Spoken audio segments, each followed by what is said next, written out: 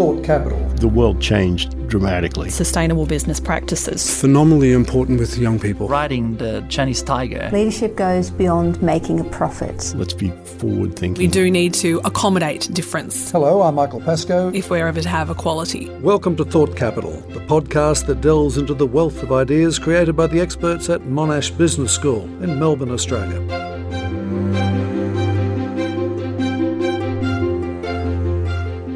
There's about 15,000 people living in slavery conditions in Australia on any given day. There's high risk of slavery in electronics, construction, seafood, agriculture, in domestic work.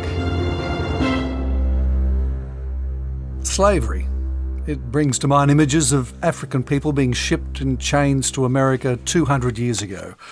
But slavery has never stopped. It may be more hidden. We may not be able to see it on our doorstep, yet we may be contributing to it through the products we buy and the companies we support. Ingrid Landau, lecturer in the Department of Business, Law, Taxation at Monash Business School, specialises in modern slavery and labour law. Welcome, Ingrid. Thank you. What defines modern slavery? Today, the forms of slavery are very different. So slavery is very much about extremely exploitative working conditions, often. It's about workers being not able to leave their work, not being free, and being subject to threats, whether it's violent threats, coercion, indebtedness, or so on. The International Labour Organisation and Walk Free Foundation claim there are more than 40 million slaves in the world in 2016, 70% of them women. Does that gel with your research? Yes, definitely. Those are the most authority figures we have from the International Labour Organisation. What's important to recognise as well is that the majority of those in modern slavery today are actually in our own region, in the Asia Pacific. And the majority of slaves are also engaged in forced labour and indentured labour. Is there a fine line between a subsistence existence and actual slavery? It's a spectrum, I guess, and there is certainly a fine line between exploitative working conditions and slavery. Most people don't realise that modern slavery is not a legal term. It's a term that has been developed over the last couple of decades to refer to a particular set of very exploitative conditions. You cannot be prosecuted for modern slavery. Under our new Modern Slavery Act, for example, is defined as certain offences under the Criminal Code. So they include human trafficking, forced labour, bonded labour and slavery. So we know about it. It's huge. Why is it so hard to fight? For a number of reasons. Firstly, it's hard to detect because the nature of the crime is that it tends to be hidden away and it tends to involve very vulnerable individuals and victims. More importantly, perhaps less comfortably, it's embedded in our global economy and our global production systems. As a colleague who specialises in working with companies around the world likes to say, it's baked into our production. So in that sense, that's why it is very hard to fight without having the full cooperation, I guess, and engagement of not just governments, but businesses and consumers and civil society. You say modern slavery is predominantly in our part of the world, our region. What countries and what industries? Developing countries, but also in countries where migrants tend to move for work. So we know, for example, that Malaysia, Thailand have particular problems with forced labour and slavery. It is found particularly in industries where there is lots of workers who are paid very poorly. Electronics, seafood, in agriculture, in construction, in domestic work, all industries with a very high prevalence of slavery. And Australia, we're not immune? No, we're not immune. It is less common in Australia, but the Walk Free Foundation has estimated that there's about 15,000 people living in slavery conditions in Australia on any given day. Again, these cases tend to exist in sectors where there are lots of very vulnerable workers and poor working conditions. So again, agriculture, construction, meat processing, domestic work, cleaning, hospitality, and food services. The general impression of slavery in Australia is perhaps sex trafficking and the odd feudal diplomat bringing household staff. But the problem is much more widespread than that. Heather Moore is the Managing Director of the Trafficking and Slavery Research Group at Monash University. She's with us from Canberra. There's no clear answer to that question of who is a modern slave, because it can be the garment factory worker in Bangladesh. It can be the child laborer in conflict mineral zones in Democratic Republic of Congo. It can be a Burmese worker in the Thai fishing industry. But it can also be someone taking care of a child in a park who's been brought here as a domestic worker. It is a pervasive problem. It can be anywhere. That's not to say that we should all be paranoid and fearful of this, but I think we need to start seeing more community engagement in the issue, similar to the way we started broad community dialogues around gambling, around domestic violence, around violence against women. The Australian problem is maybe not as big as it is in other parts of the world, but it's much larger than is currently recognised. Ingrid Landau, is there a line of difference there between slavery in Australia, where it's extremely exploitative, but someone could walk off the farm and not be captured, whereas in the region it's harsher again? I certainly think there are cases. For example, one of the cases that has been successfully prosecuted in Australia involved 2 Taiwanese nationals who had basically brought other Taiwanese nationals to Australia and had them in houses operating call centres in Brisbane. There was 49 of them in 2 houses that basically worked around the clock. They didn't get paid, they weren't free to leave, and the Australian Federal Police only discovered it because one of the workers did eventually manage to escape. So that kind of actually physically confined workers does happen in Australia. I think it's important to recognise that. But there are many types of situations that fall under our understanding of modern slavery, which may not necessarily involve workers not being able to leave a physical location. So, for example, bonded labour, which is where workers borrow money and then they find that they're unable to pay that money back and they have to work to pay off the debt. In doing so, they render themselves incredibly vulnerable. Bonded labour, and that's actually the most common and widespread form of forced labour worldwide, and certainly we would find that kind of exploitation in Australia as well. Undocumented workers in Australia obviously are very vulnerable to exploitation because they know that they cannot easily leave and find another job within Australia. How broad is the impact of slavery? It's broad enough that most of the goods that we purchase will have modern slavery somewhere in their production. We purchase most of our electronic goods in Australia. Mobile phones, laptops, computers are produced in Malaysia and China. And these are countries with very high risks of forced labour in the factories. One study, for example, in 2014, which went and interviewed workers in Malaysian electronics factory, estimated that over a quarter of these workers were in situations of forced labour. So they'd been recruited using deceptive means, they had their ID documents, their passports destroyed or withheld, and they didn't basically have any freedom to leave their jobs whatsoever. Most of our seafood that we purchase in the supermarket is produced in Southeast Asia, and we know there is a very high risk of modern slavery in the fishing industry in those countries. And the impact of slavery ripples out.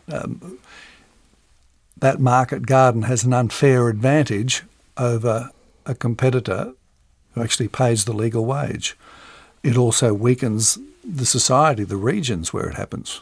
Yes, definitely. Slavery obviously has very negative consequences for the victims, for society, where it contributes to, I guess, more inequalities, more vulnerable populations. It has negative implications for businesses. Like you said, businesses who do the right thing. And I think that was one of the drivers of the Modern Slavery Act last year was particularly larger businesses who are already taking steps to understand the risks of slavery and other human rights violations in their operations and supply chains and taking steps and investing resources to try and address these, that they felt that they wanted a more level playing field. And the Modern Slavery Act was one way to make sure to encourage all businesses of a certain size to start doing this too. Heather Moore from the Trafficking and Slavery Research Group at Monash University. This might seem like an outrageous question, but is slavery bad for business? Slavery is bad for business because it poses particularly dire reputational risks to businesses. No one wants to be caught out in the headlines having slavery found in their supply chain. But we're also seeing divestment and less access to capital by firms that continue to engage in unethical practices. So there's a lot more investor pressure coming down on two big multinationals to clean up their practices and ensure sustainable supply chains, not just in terms of modern slavery, but certainly across a range of other sustainability issues, including waste disposal, environmental impacts, and whatnot, and broader human rights concerns.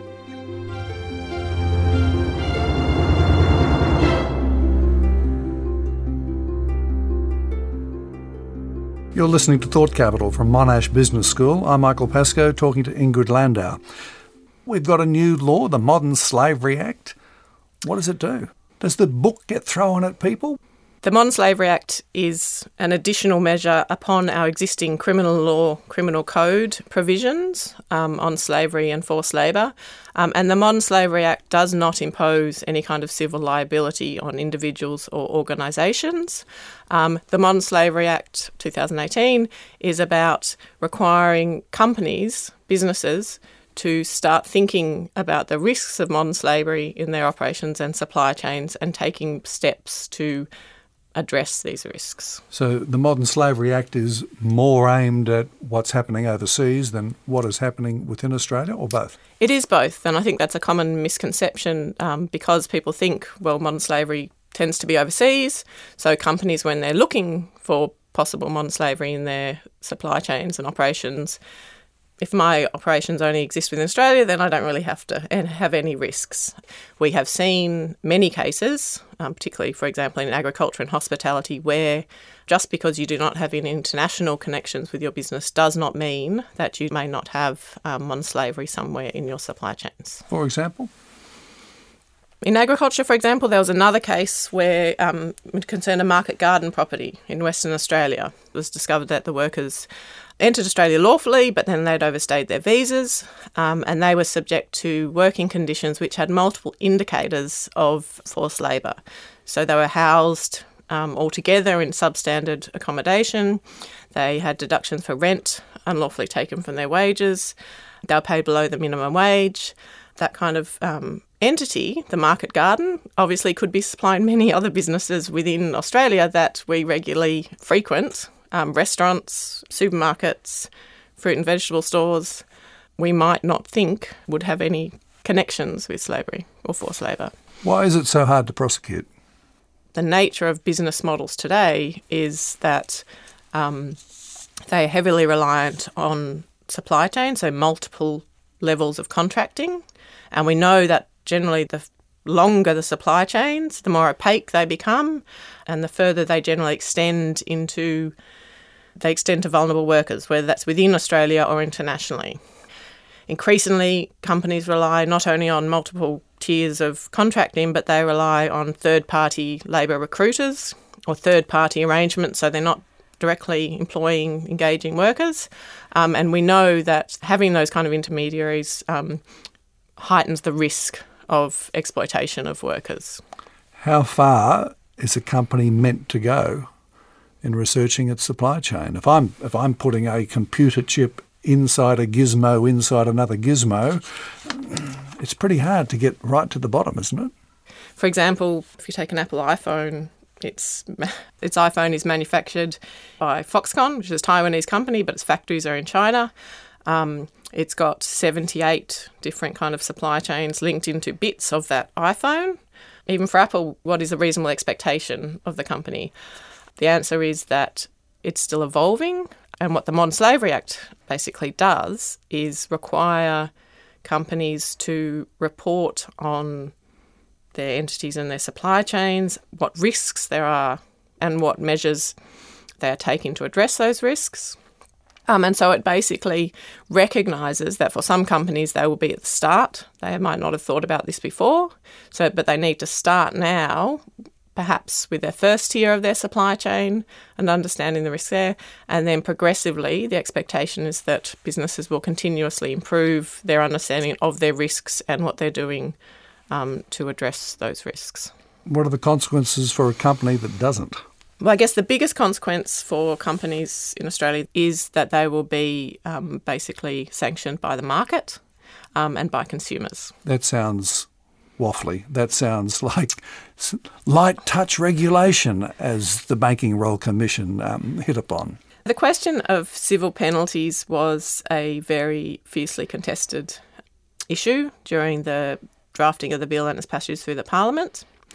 Under the current Act, there is no civil penalty for businesses that do not issue a modern slavery statement every year, but the minister can write to non-compliant companies and ask them to explain why they're not in compliance. And if the company then fails to comply or to respond to that request, the minister may publish information on the non-compliant companies. So basically there's a potential for the minister to name and shame companies that don't comply. The only other upside to this is that in the Act there's a provision which says that the Act will be subject to review after 3 years. So by then we know that companies aren't taking this reporting obligation seriously. That will be another opportunity for civil penalties to be introduced. The top 5 products at risk of modern slavery reportedly are laptops, mobile phones, clothes, fish, cocoa and sugarcane. Can I buy anything without supporting modern slavery? It's very difficult to do so, unfortunately. There are, of course, ways in which consumers can buy goods that purport to be slavery-free. I am sceptical of such claims. If consumers want to obviously improve the situation, there are ways that they can consume less, perhaps, and be willing to pay more for certain goods. But I think there's also a limit to what consumers can carry. Heather Moore again. Consumer demand for cheap goods and services is a contributing factor to business behaviour. And we see that particularly in the garment industry, where high demand for a certain style of clothing ends up putting enormous pressure down the supply chain for really quick turnarounds. Really, the next frontier is looking at how do we engage consumers and educating them about their role in contributing to and solving issues like modern slavery. Ingrid Landau, as a consumer, what can you do? Next year, if you are very interested, you'll be able to access the modern slavery statements of companies that are required to report. So you can try and understand what the company is doing. Hopefully, we will also see, as you've seen in the UK, that civil society will do a lot of the compiling, analysing and benchmarking different companies against each other. And that will make it easier for consumers. So we already have, for example, Baptist Aid's fashion report that comes out each year, which rates fashion companies in Australia with anything from an A to an F. So they've done a lot of legwork for the consumers, and consumers can quite easily, consulting one source, work out what are the leading companies that are doing good work and what are the laggards, I guess. Let's be theoretical. The Senate suddenly becomes very concerned about modern slavery. They ask you to come in, Ingrid Landau. What are you going to tell them they need to do? There are things that we can do to improve the Modern Slavery Act, things like civil penalties, so companies take the obligations more seriously. Some kind of independent statutory body, a commissioner, for example, that is tasked with actually guiding and overseeing corporate compliance. So, for example, we have a New South Wales Modern Slavery Act which came in over the last year or two, and they have a New South Wales Slavery Commissioner. We do not have that under our Federal Act. Government procurement, I think, is also a very important issue. The governments can lead by example, given that they have their own very large operations and supply chains, and that would be a good and feasible place to start. I'd also like to see greater kind of regulatory movement towards requiring companies to consider their adverse impacts on all human rights, not just modern slavery. What has been the corporate response to the Modern Slavery Act? The corporate response has generally been very positive. So as you can imagine, civil society really lobbied hard for the Act, and a very significant part of the business community was also supportive of having a modern slavery reporting requirement modelled on the UK Act. Many companies genuinely believed that it's good for business. The question for us is to be watching very closely whether the Modern Slavery Act, as it is being passed, is it being taken seriously by businesses, and what is its impact? If we can't see any impact on those people who are supposed to benefit from the initiative, those workers and very vulnerable individuals, that would, over the coming years, only strengthen the case for stronger and more comprehensive regulation of business in this area. Thank you, Ingrid Landau from the Department of Business Law and Taxation, and to Heather Moore from the Trafficking and Slavery Research Group at Monash. You've been listening to Thought Capital from Monash Business School. You can find more episodes on iTunes, Spotify and Stitcher, or wherever you listen to podcasts. This episode was produced by Tina Zanu, editor is Nadia Hume, sound production by Richard Edlin. Executive producer is Helen Westerman. Thought Capital is recorded at Monash School of Media, Film and Journalism.